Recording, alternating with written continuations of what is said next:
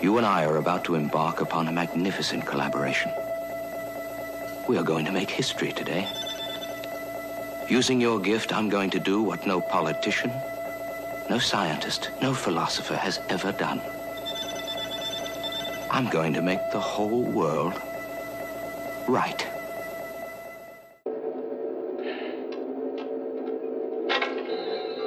Hello. My name is Dr. Mercurial Arborea, and I am the founder of the Arborea Institute. Through our unique blend of benign pharmacology, sensory therapy, and energy sculpting, we can guide you to a new, better, happier you. You are about to embark on a great journey. Let the new age of enlightenment begin. What is at stake is more than one small country. It is a big idea, a new world order. It's no longer a theory. What I'm about to say is fact. The secret organizations of the world power elite are no longer secret. They have planned and are now leading us into a one-world communist government. Welcome, useless eaters, to the Odd Man Out podcast, where we talk about hidden history, deep political policy, occult deconstruction, economics, religion, and philosophy. I'm your rabbit hole aficionado, the Odd Man. Welcome. The affirmative task we have now is to actually create a new world order. Public policy could itself become the captive of a scientific, technological elite. And when that first cocaine was smuggled in on a ship, it may as well have been a deadly bacteria so much as it hurt the body, the soul of our country. But take my word for it, this scourge will stop. All right, guys, I have an awesome guest. I'm so excited this week. I've been listening to this guy. I'm sure he's been doing it much longer than I've been listening to him, but since like their third, maybe fourth podcast episode. And I was looking, the way I found his show was I was looking for more information on propaganda. I just discovered Edward Bernays' Propaganda, and I couldn't believe I'd never heard about that. All the years I'd listened to talk radio, never heard about that book one time. Never heard about it, of course, in school. You don't hear about it in the media. And I found his podcast, and I couldn't believe how great it was. So without any further ado, Brad Binkley from Propaganda Report. What's up, man? Thanks for having me. Yeah, absolutely, man. I think it's just so important to understand propaganda, the different types of techniques and nuances and just so many things because, you know, like we were saying earlier, it has so much to do with everything that we hear and see in politics, social issues, everything. So I think that it's just such an interesting topic. And I was just kind of curious how you kind of got interested in propaganda. I've always been interested in conspiracy theories since I was a kid. I didn't really believe any of the stuff that I heard on the news or in the media. And I would always research the JFK and all the alien conspiracies when I was a kid. But when I got a little bit older, I studied journalism in college, journalism and economics in college. And nobody told me about Edward Bernays either when I was a kid or when I was in college, or none of the journalism classes I took talked about it. And then one day I stumbled upon it. I'm not even sure how. I think a friend of mine might have recommended it to me. And I read his first book. This is probably 10 years ago, maybe.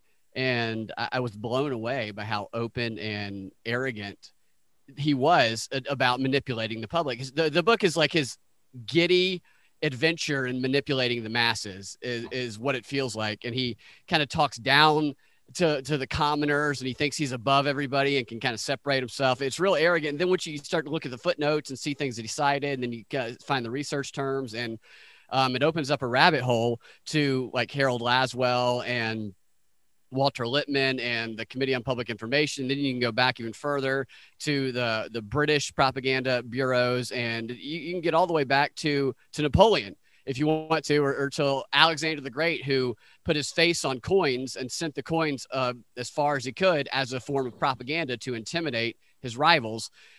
Once you open up that Pandora's box of Edward Bernays and other propagandists, there's really kind of no turning back, because you just continue to get blown away by the levels of deception that exist.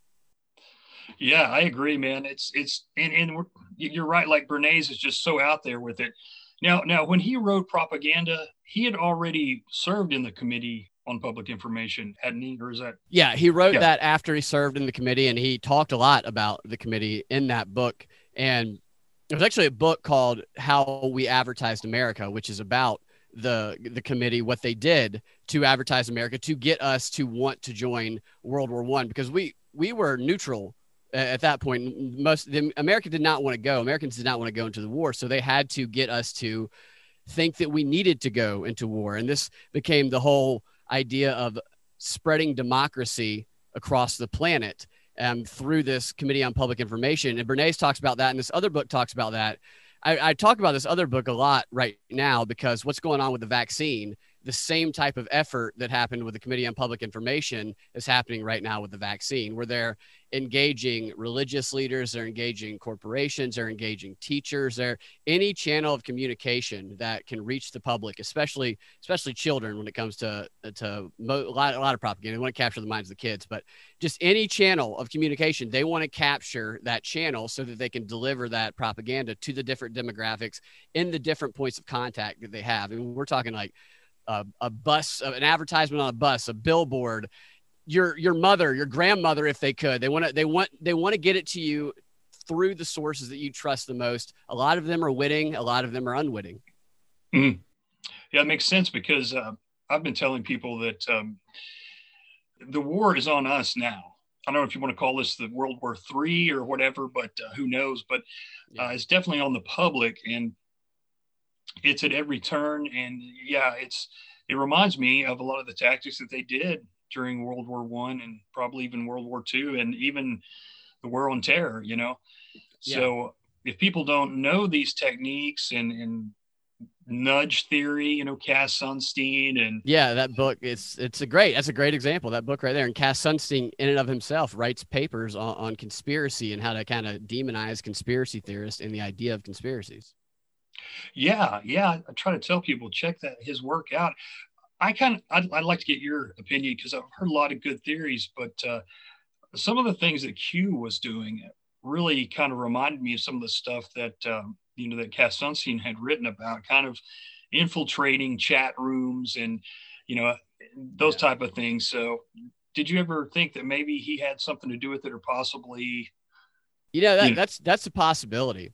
I think any of those guys, those high-level PSYOP operation guys, and that's basically what he is, could be involved in that. And he's kind of like a modern-day Edward Bernays, so to speak, where he's whispering in the ears of people in power. So he very well could have been one of the people who was behind that. Not saying that people who follow Q closely, they get upset sometimes because they feel like they're being made fun of or mocked. I'm not mocking anybody who believes some of those things. When we talk about Q and stuff, it's just pointing out that it's being exploited, and the stuff that's true, that's at the heart of it, the pedophile rings and stuff like that, we know those exist. We've seen Jeffrey Epstein, Jimmy Savile. That stuff has been exposed, but by the way that they talk about it, they cover up the very real problems that there are with that stuff by the way that Q is put out into the media. So they demonize it in a way where nobody wants to touch it, and anything that comes out of it, people automatically reject, or they want to get their hands off of. So it's not that when you talk about Q that you think that people in there don't have good hearts or people following it, or aren't after a worthy cause at some point. It's that the cause has been tainted by the name, and that name is being used as a psyop, which was most likely created by somebody like Cass Sunstein, in my opinion. I would agree with you on that.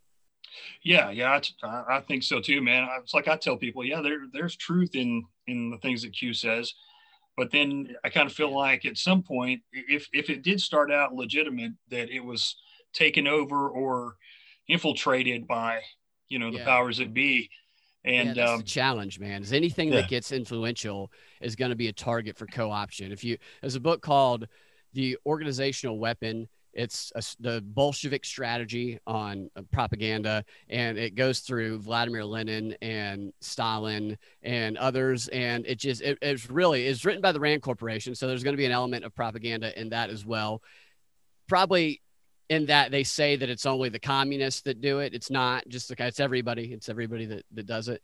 But that book really details out some very, very interesting tactics that we're seeing all around right now. Like Stacey Abrams might as well be following the model of Vladimir Lenin in his organizing skills, or you all the way up to Saul Alinsky too.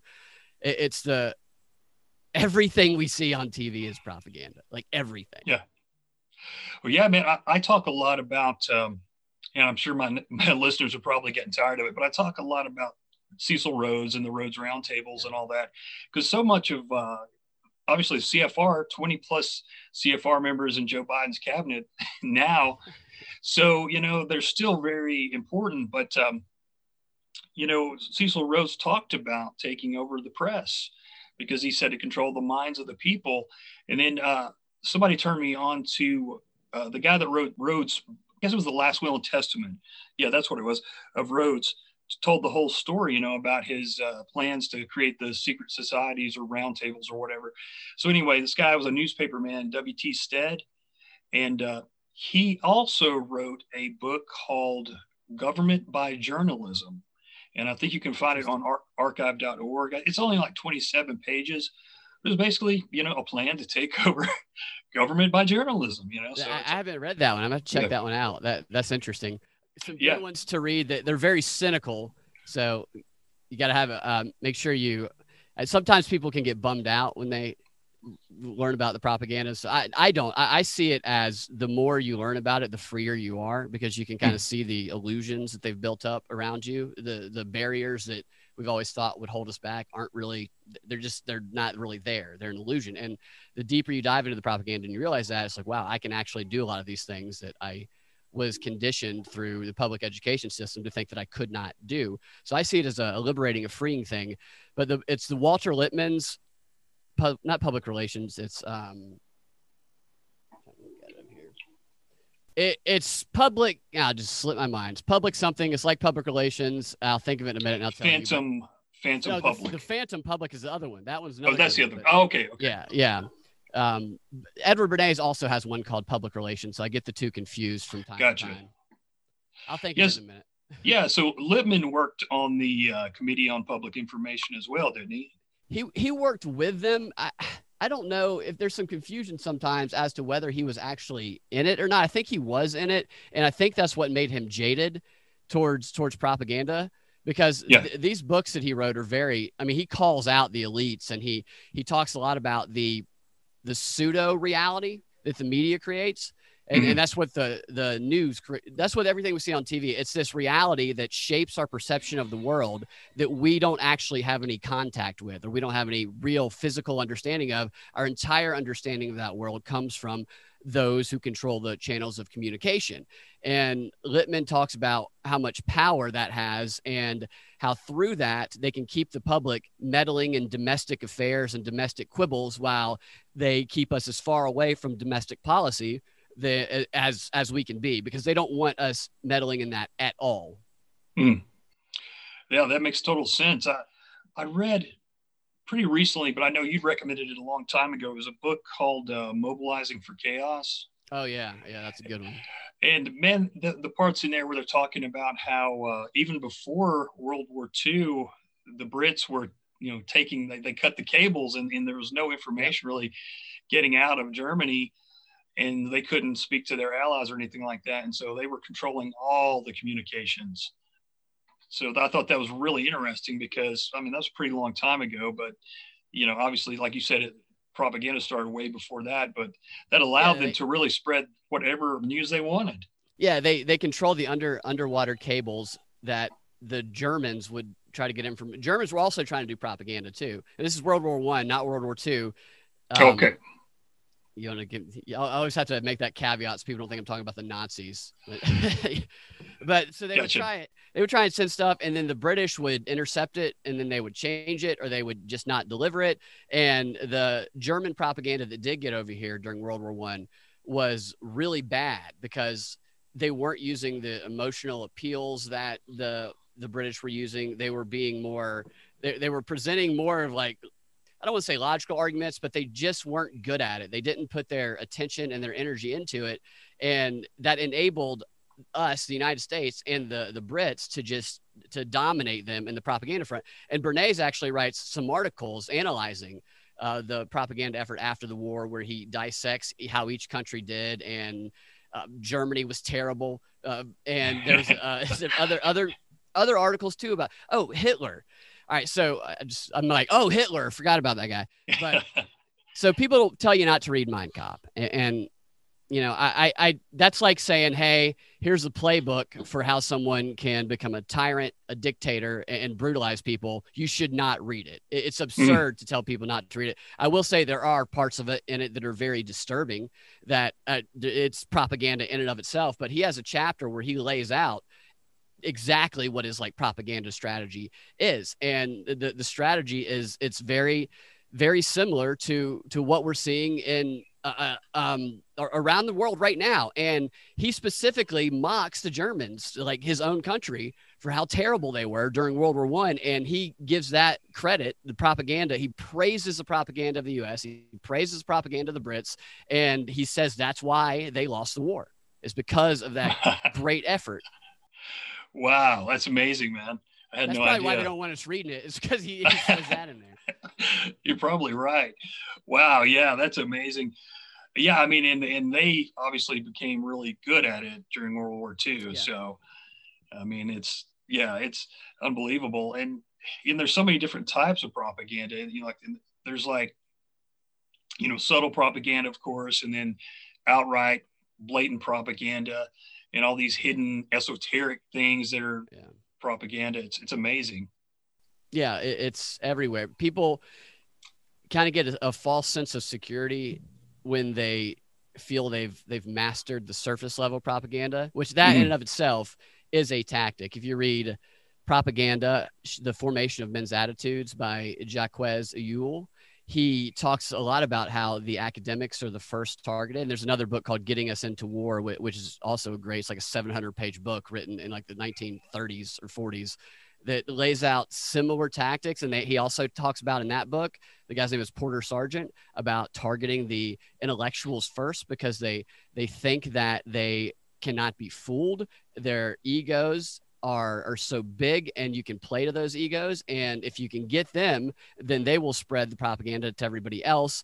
And they'll never believe that they've been fooled, because they'll think that they have an understanding of the surface level of it. And with this idea of media literacy and how to spot fake news, and, that's gaslighting right there. That's whataboutism. Whataboutism. Everybody just shouts, what about it? It doesn't matter what you say. Whataboutism. What does that even mean? It's become a meaningless term.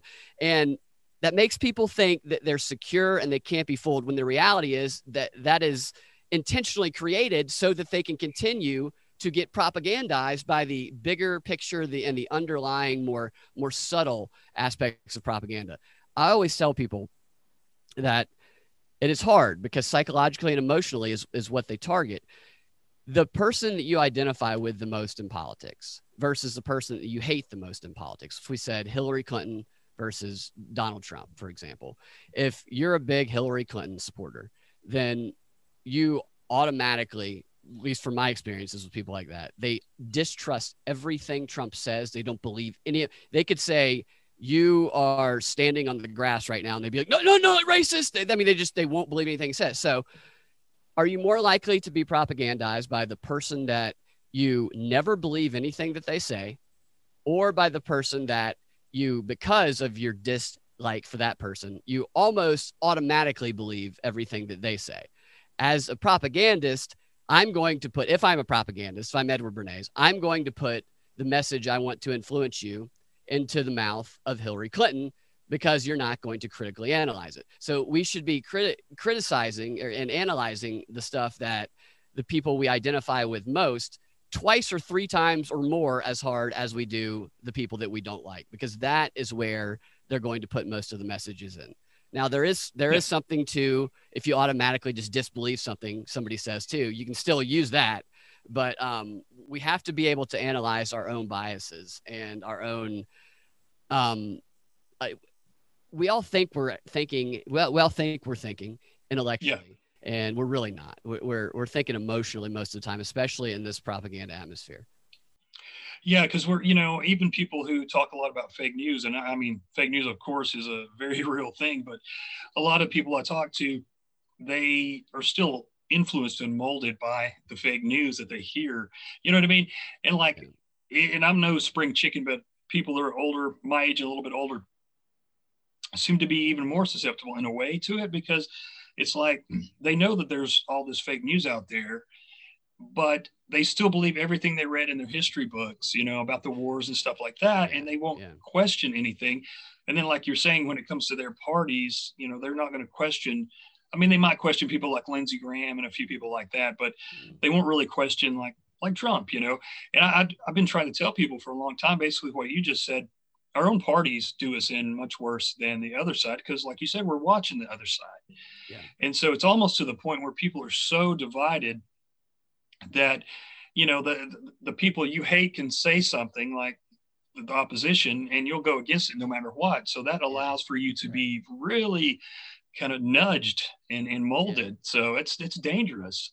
It is dangerous. That book is Public Opinion that I was going to tell you about through Walter Lippmann. It's a good one. But yeah, we're so controllable and moldable when we're reacting in those ways, just pure emotion, pure hate. It's the perfect tool for division and for destabilizing a country and for conquering them, really. And I don't know if you saw the article a few weeks ago that was in the New York Times. It was an opinion article, but it was something like, don't go down the rabbit hole, like critical thinking in a certain way. Like it was saying, don't critical think in the headline, which is crazy to even make that argument, because critical thinking, I mean, this is what they told Socrates. This is why Socrates was put on trial and killed, because he was making the youth think and ask questions. And it's crazy that we're like going back to ancient times where you can't even say anything, or people will literally call you a Nazi if you just question anything about Joe Biden. They'll find a way to justify that you're a Nazi. Right. Oh yeah. And they're making those terms more and more meaningless, as they keep on calling people things that they're not, they just aren't. And it's just amazing to me, man. It's like when I first got into politics was like right before 9/11, I started listening to Rush and Savage a little bit. But after 9/11, I was like, holy shit. So I became a crazy hardcore conservative, even though I was in this heavy metal band. So it was just like this weird mix of worlds. But anyway, I was like the only conservative person I knew. But, were you in the closet conservative, or did your people in your band know that you were? Oh, they knew. Yeah. I was pretty open about it. And back then, anybody who was the least bit conservative, if you were a little bit kind of young, was considered a weirdo, like, how can you be a Republican? Because I mean, the left, they own entertainment. So, that's especially in the arts community. Definitely. Right.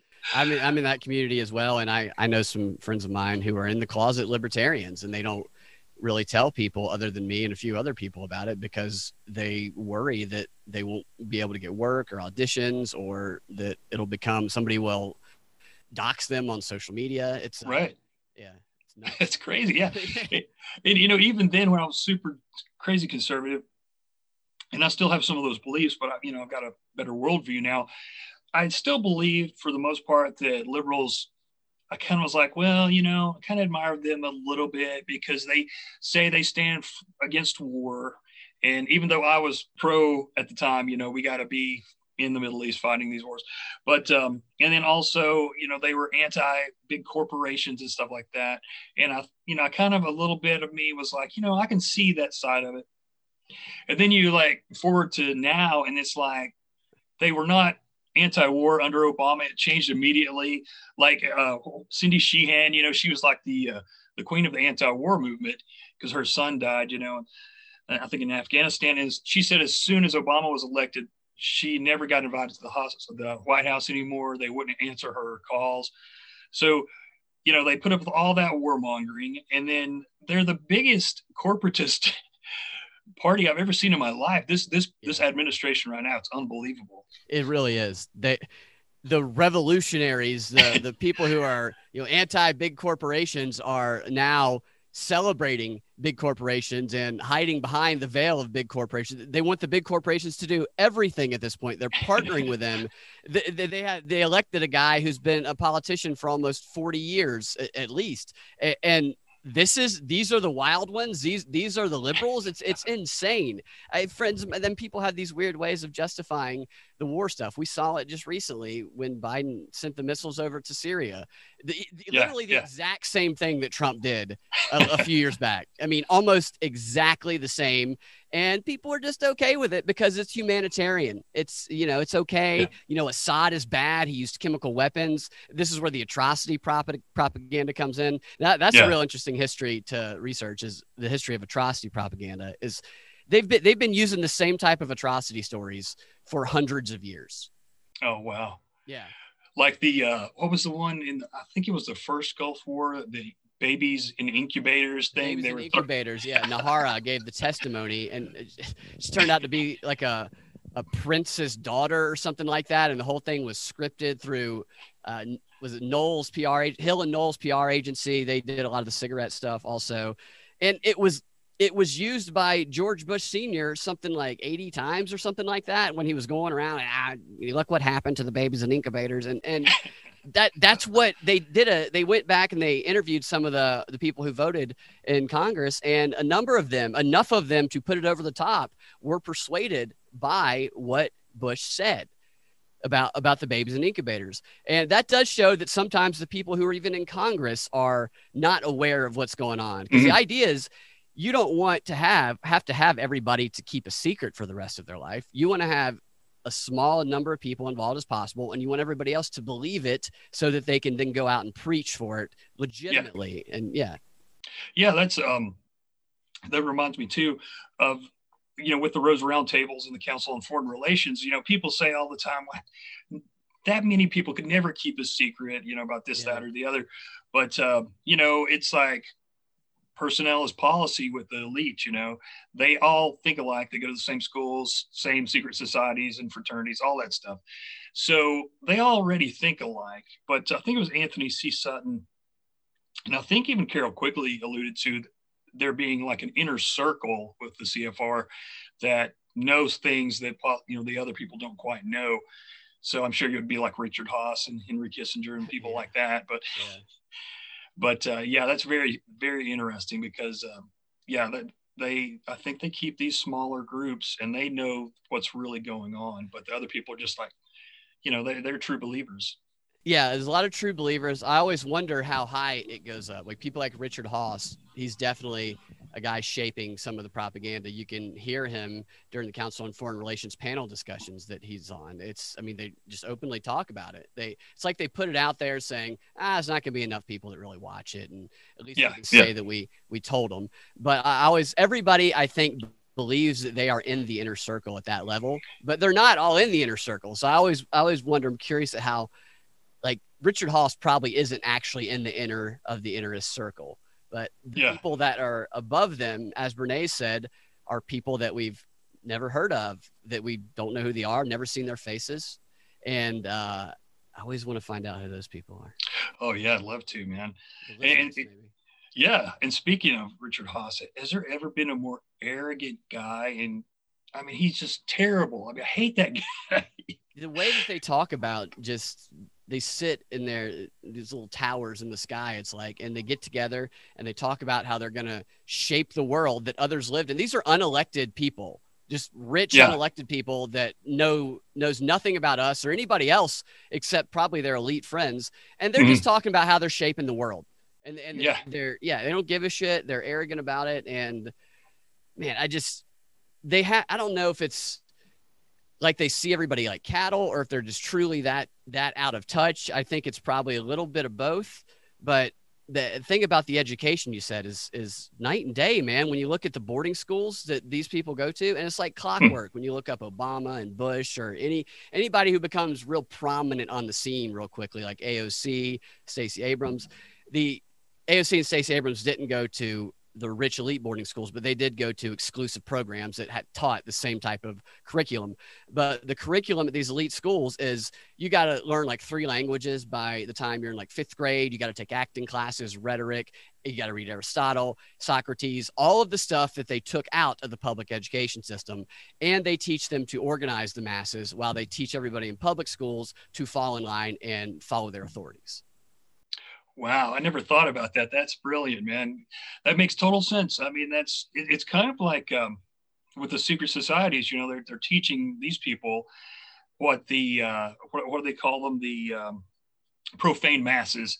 They can't learn these esoteric things, but yeah. So yeah, that makes sense. And they think that they know better. You're right. They think that they know better than everybody else. Oh yeah, definitely. Yeah, and that's another thing I want to hand to you, because you listen to some of those CFR podcasts, and like the Chatham House. Have you ever listened to any of those? Oh my God, those are so boring. Chatham House is that was one of the first ones that I found like a really crazy clip. During the beginning of the Russia did it back in like 2016 or 2017 that I found this one. There's a guy named, see, I get them confused because they have all these sirs and dukes that they come in there. And the same thing was true back during World War I. Sirs and dukes running the propaganda operations over in the United States. I'll backtrack and tell you about that one in a minute. But this guy, Sir Andrew Wood, is like this 85-year-old guy who, for the past 15 years or so, whose main goal, according to the Chatham House and all the papers he's written, is to destroy Russia, basically, to get Putin out of power and to shape and change their culture. And he's got all these initiatives about Putin.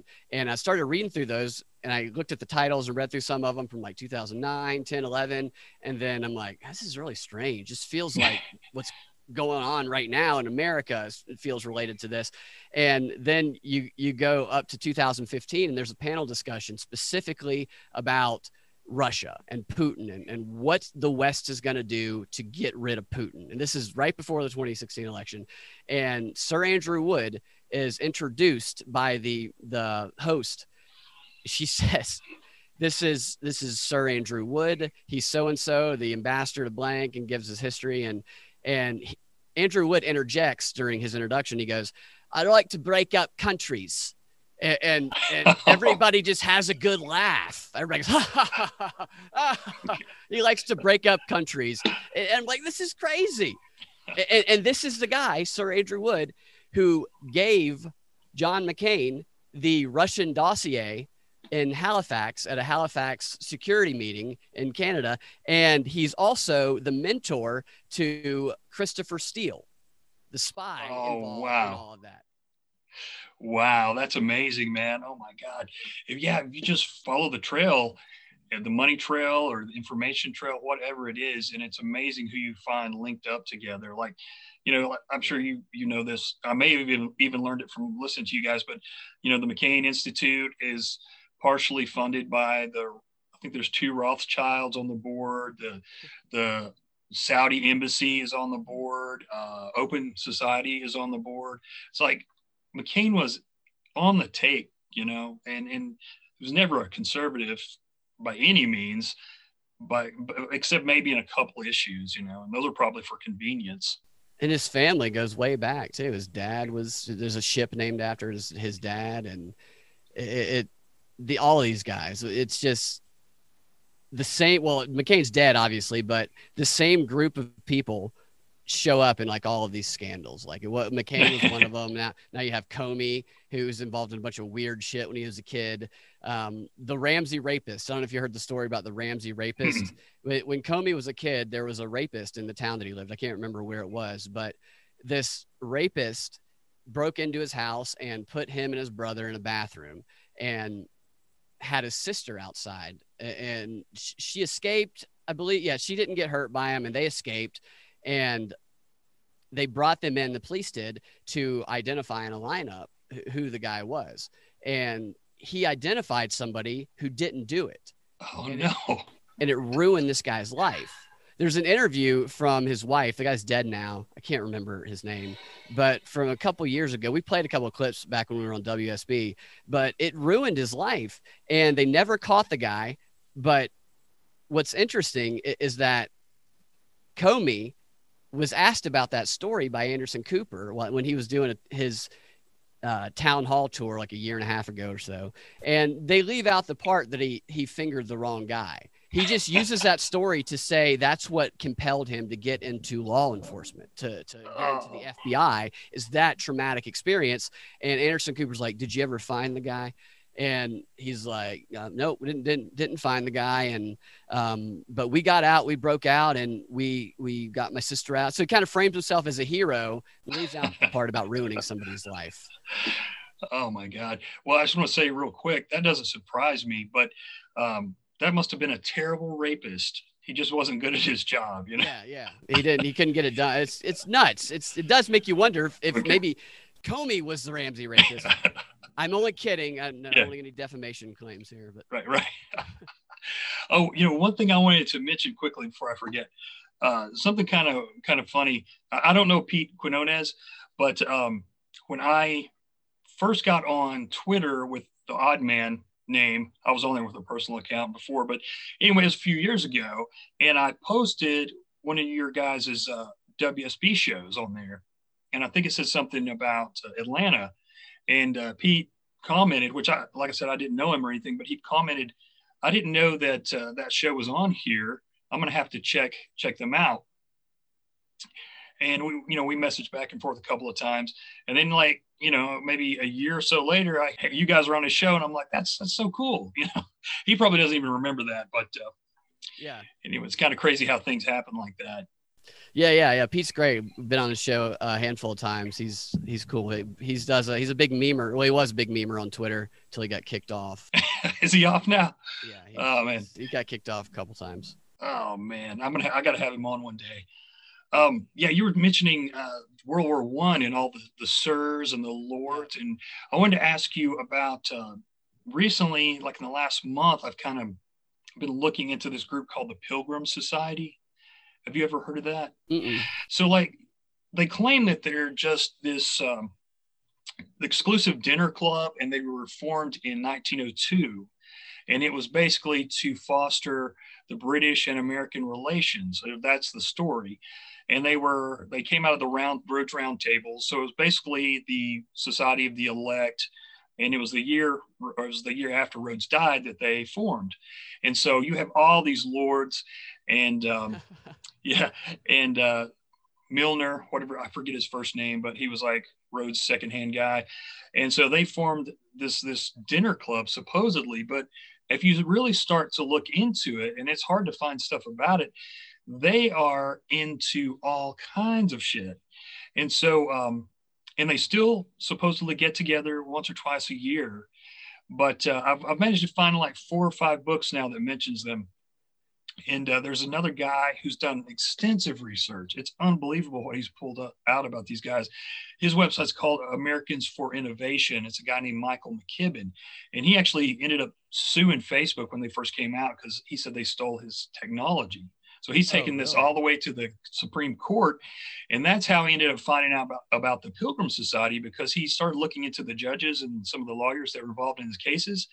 And he found out through, I think it was something to do with their taxes or something, that they belong to this 501c3 called the Pilgrim Society. So, wow. And there was like Lord Newberry, all these different ones, but there were 3 or 4 that were Rothschilds. That cracks me up. Yeah. Oh, there was one called Lord Pirbright. I can't remember what his real name was, but he married one of the Rothschilds. I think her name was Hannah. And she died suddenly, like she was young. She got some kind of disease. Well, he inherited all that money. And there's a place called the Pirbright Institute that's named after him.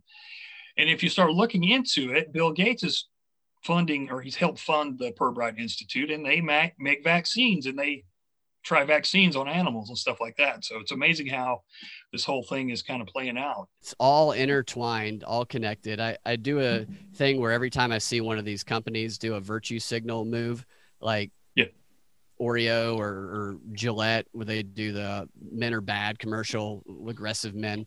And I search the company, and then I'll search the CEO, and I'll pair it with World Economic Forum and Davos every single time, literally 100% of the time. They've all shown up as like a partner to especially recent initiatives for the World Economic Forum, and the Great Reset specifically is what I'm looking for when I do those searches. But you said something about when you said Lord Newberry. There's a guy who his name is, I think it's Lord Mastermind. And this is a guy, it's crazy. This is a guy that was involved in, he's one of the like main guys involved in the Wellington House Propaganda Bureau for the World War I, the British Propaganda Office. And I can find like almost nothing on the guy. There's like a passing reference to him in this book, Getting Us into War, written by Porter Sargent. And outside of that, just I can find a couple of references, but just no trail. I'm sure it's a made up name. I mean, Lord Mastermind, come on. And oh my God. The one about that book leading up to World War I, one of the guys who led up the operation in the United States, see, the British sent like sleeper cells around the world. And so they would send these literary agents. H.G. Wells was one of them. He wasn't in the U.S. He went somewhere else. But they would send these well-respected literary agents, kind of like we send celebrities around, kind of like, the royals are over here now, which makes me think that there's a little bit of this going on now. But they would send them around the world because these people had influence, and they had power in other countries because people knew who they were. And they even say in the book, they have the letters from Sir Gilbert Parker was his name. And they have letters from him to Lord Northcliffe, who was one of the heads of the Wellington office. And in the letters, he's just mocking the U.S. He's mocking how dumb they are, how gullible Americans are. And they talk about how, Americans, the American elites and American academics just want to be able to say they have a lord or a duke at their party. So they can just send these influencers over there, and they can whisper in the ears of these powerful people in the United States. It's crazy when you read the actual letters of them mocking us during World War I. That was that was another person on the ship here that. Well, you got to have a crew. Right. Yeah. I can't fly this thing alone. No. I mean, even Captain Kirk couldn't fly the Enterprise alone, man. Yeah, that is amazing, man. And a couple of those names that you mentioned are Pilgrim Society members, especially. Oh, yeah. And of course, Kissinger is a Pilgrim Society member. There's two books that they put out I think about 10 years ago, 2002, I think, because that would have been their centennial year. So these actually tell the members, and they whitewash that they're just this nice society that gets together and has dinner, and they want to foster British and American relations. But they tell all the names of the people who were in there up until that point. I think 2002 or 2003 is the last year that people know for sure who was in it. But there's a picture of Kissinger in the back of the book with some lord. But Northcliffe, that guy was in there. It's just crazy. And the royal family, they've always been a part of the Pilgrim Society and stuff like that. So that is really interesting, man. I never thought much about that whole conspiracy of the English control America. And I don't really think they control us to a degree, but I think that they have maybe a much bigger role than I thought they did. So. Yeah, they definitely have an influence over us. Sorry, I got some dogs barking in the background here.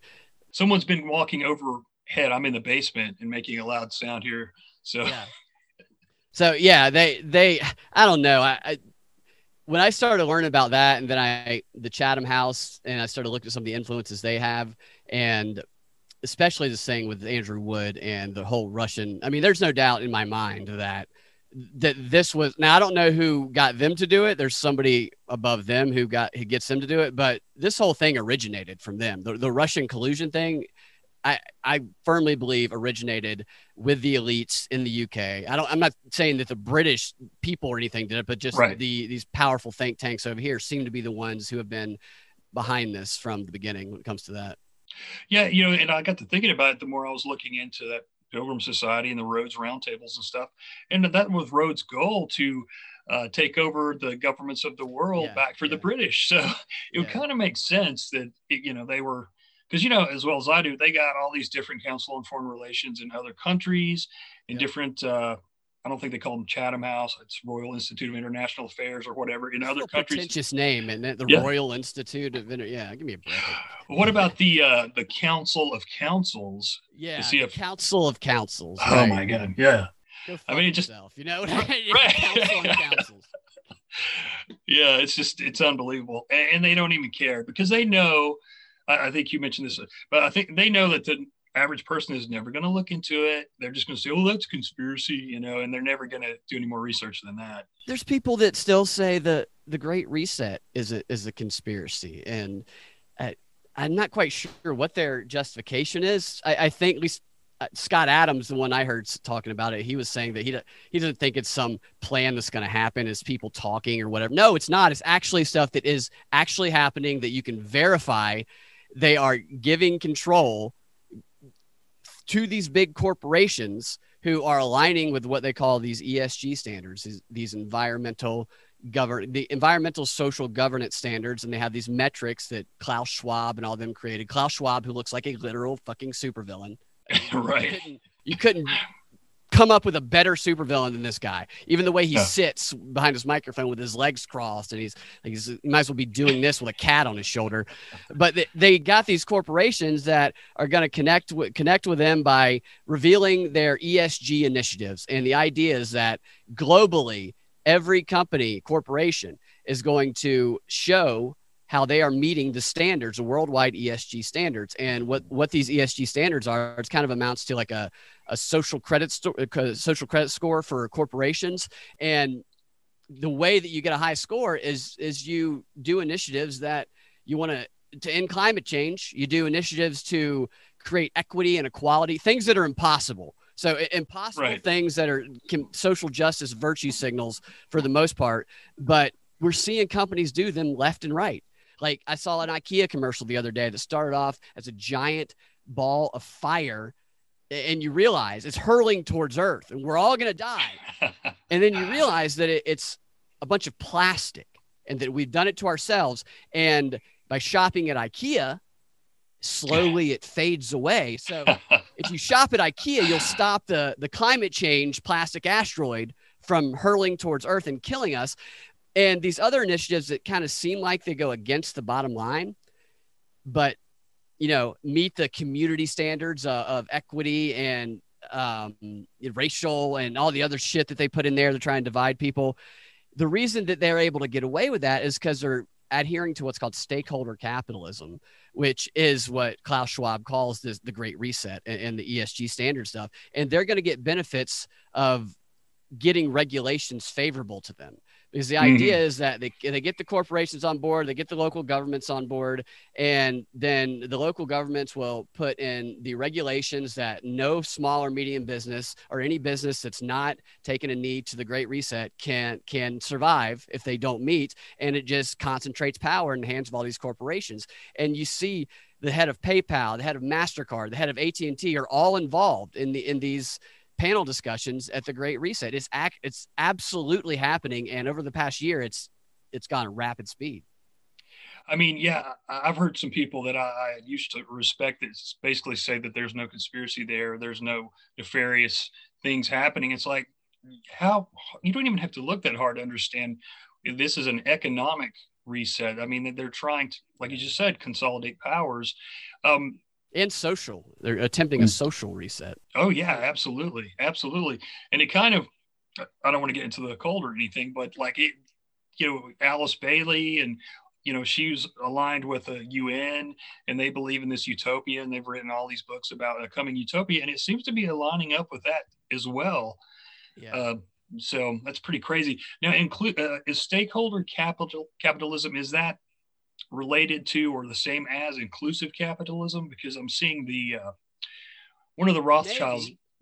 Yeah, there's basically the idea is that the company has to make decisions and implement initiatives that is not for their shareholders. That is for the community, the stakeholders, and stakeholders are people around the business and might not even shop there. So the low income communities, it's all the social justice bullshit that we've seen. Yeah. So yeah, it's If that sounds like what inclusive capitalism might be too. I haven't heard that term though. I need to look into it. So they've got a website. I think it's inclusivecapitalism.com or .org. And the first thing that popped up was, I think her name is Lady Lynn de Rothschild. I think she's French. I'm not sure. She's been pictured with the Clintons before and stuff. And then you see the Pope. The Pope's all in for it. And then I don't know if it's on that website, but it's on the Rockefeller Foundation is one of the backers of it, of course. Yeah. So it's like, even after all these years, the Rothschilds and the Rockefellers they still have a hand in so many different things. So yeah, I'm thinking if they're pushing it, I haven't really looked into it, but it can't be good. Yeah, and they back to what you said earlier about the liberals and justifying war. You think they're anti-war, but now it's humanitarian, so it's okay. They're also wanting this stuff. They're also completely on board with these Rothschilds and all these powerful people that you would think they would kind of want to fight the power. It's not fighting the power. It's propping up the power. Yeah, and I try to tell people, man, freedom and dependency are two opposite ends. And if they have you dependent on them for your food, your lodging, everything that's important to you, which seems to be the way it's going, then they own you, and you're not going to bite the hand that feeds. You're going to shut up. And even if you don't agree with some of the things that they're doing, you're not going to say a word. And they know that. And so it's kind of like, it's nothing comes for free, basically. Yeah. That's why it's important that they capture the minds of kids, is to condition them with this learned helplessness, to make them think that they're entitled to stuff and that they are unable to do certain things. If the education system created children and then future adults that had the proactive initiative to take initiative and to go figure it out and to be self-sustaining on their own, then it would totally take away the power of those in charge. Yeah, absolutely, man. Well said. Yeah, man. So I've been looking at your mask over your left shoulder. They live. It looks like Andrew Cuomo, actually. So. Dude, I want to find some of those glasses. I don't think we need those glasses anymore, though. They live glasses. Yeah, we can see them. Yeah. And you've watched, there's a video on the World Economic Forum Great Reset thing. It's like an intro video. It's like a 4-minute video. And they address the fact that some people think it's a conspiracy. And say people think the Great Reset is a bunch of elites sitting together with a nefarious conspiracy. And while they're saying that, they're showing images across the screen.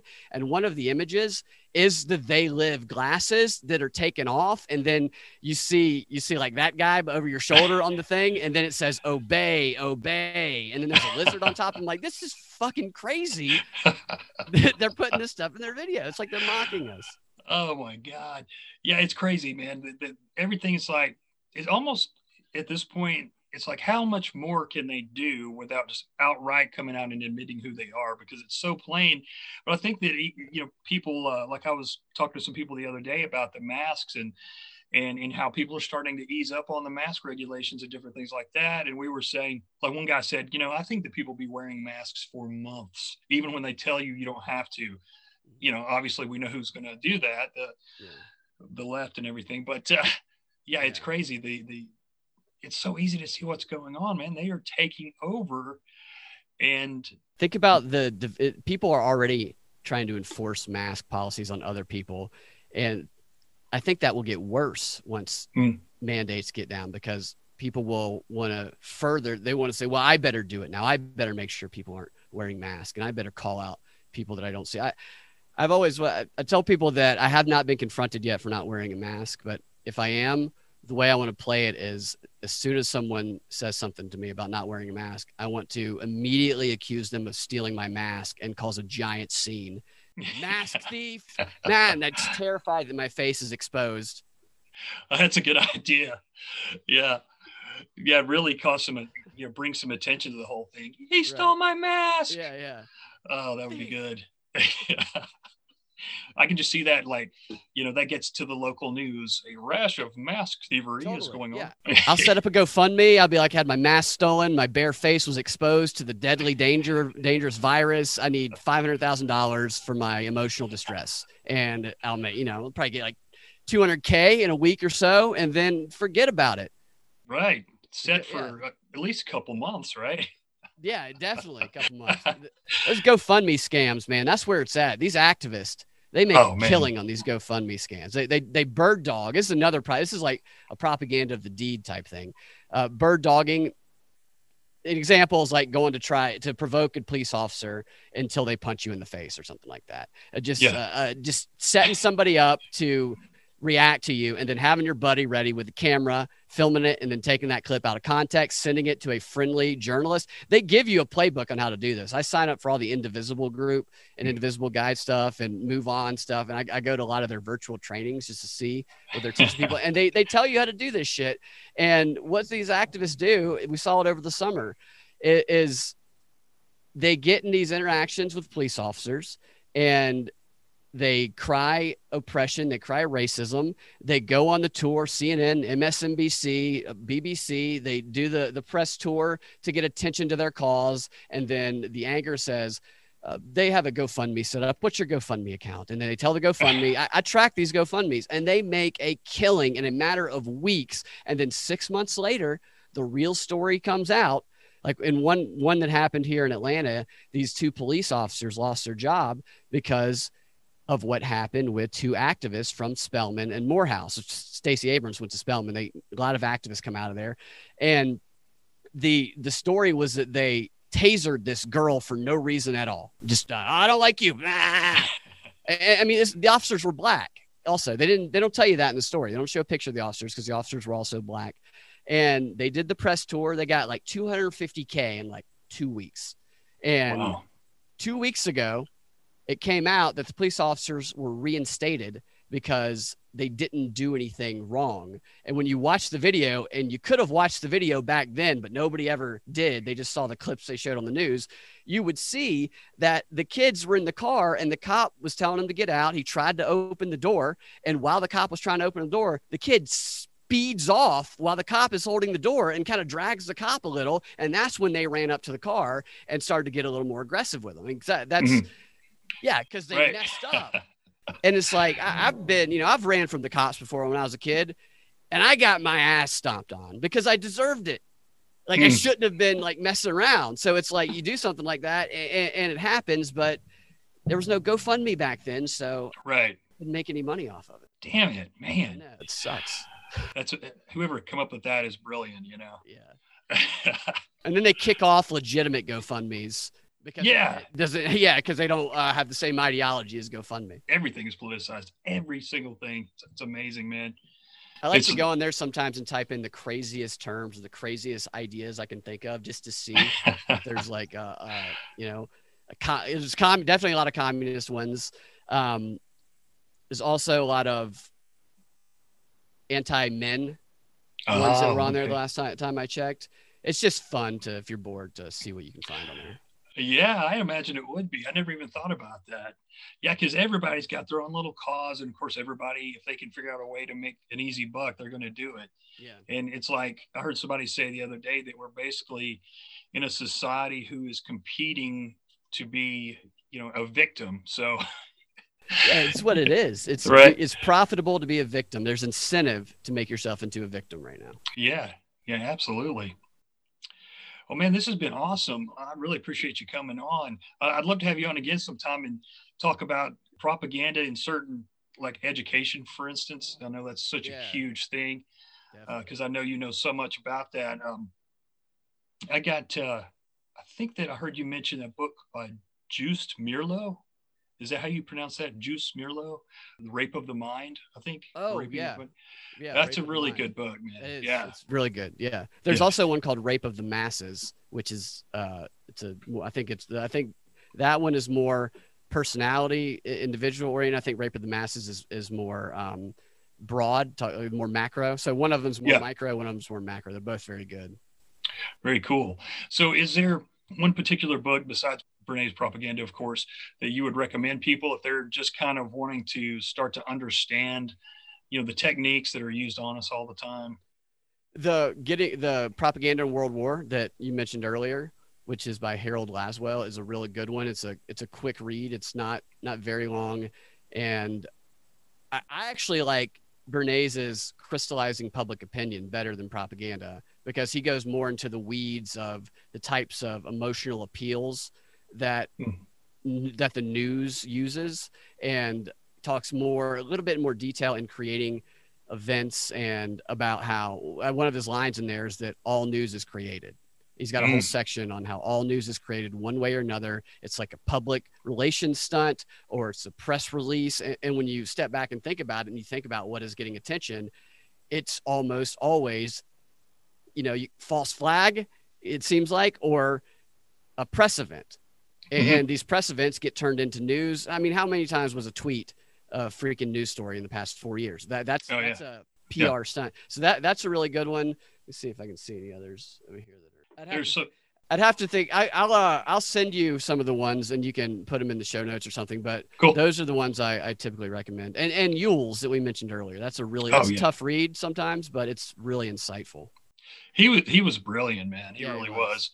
I've got that one. I've got the Anarchy and Christianity. I've got the one he did on. I know he did several on technology. He was kind of a Luddite, but I think it's the Technological Society. I get his and one of Brzezinski's books mixed up all the time. But anyway, it's a great book too. Yeah.